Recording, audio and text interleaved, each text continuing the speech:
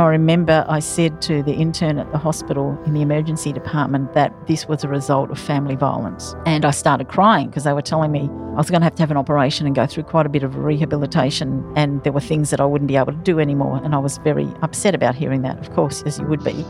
And I remember the intern saying, look, I can get a psychiatrist in here to talk to you. And I just clammed up because I just thought, he hurts the people he loves and then goes out into the world and pretends he's a good person. I'm fine. My children are fine. Just fix me up and get me out of here.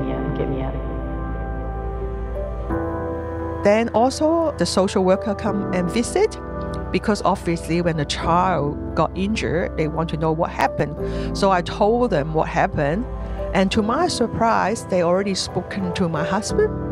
And they said that, oh yeah, your husband said that he felt really sorry about it, and he was very depressed and stressed because moving new baby, being a new father. Yeah, so we're going to organize him to see the local GP, and that's about it. And I was there and I thought, oh well.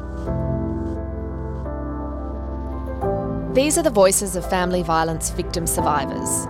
One was thrown down a flight of stairs by her partner. The other was attacked with a chair as she breastfed, injuring their newborn baby. Yet both women say that when they presented to hospital, their experiences of family violence were minimised, medicalised, or worse yet, they were inadvertently silenced.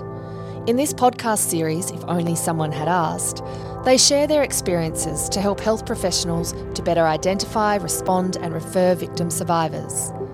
Their stories can be harrowing, but there is hope. You can make a difference. You can be that someone who asked, who showed compassion, who believed, and who provided someone in danger with what might be that first important step towards safety. I'm your host, Lucy Vandenberg.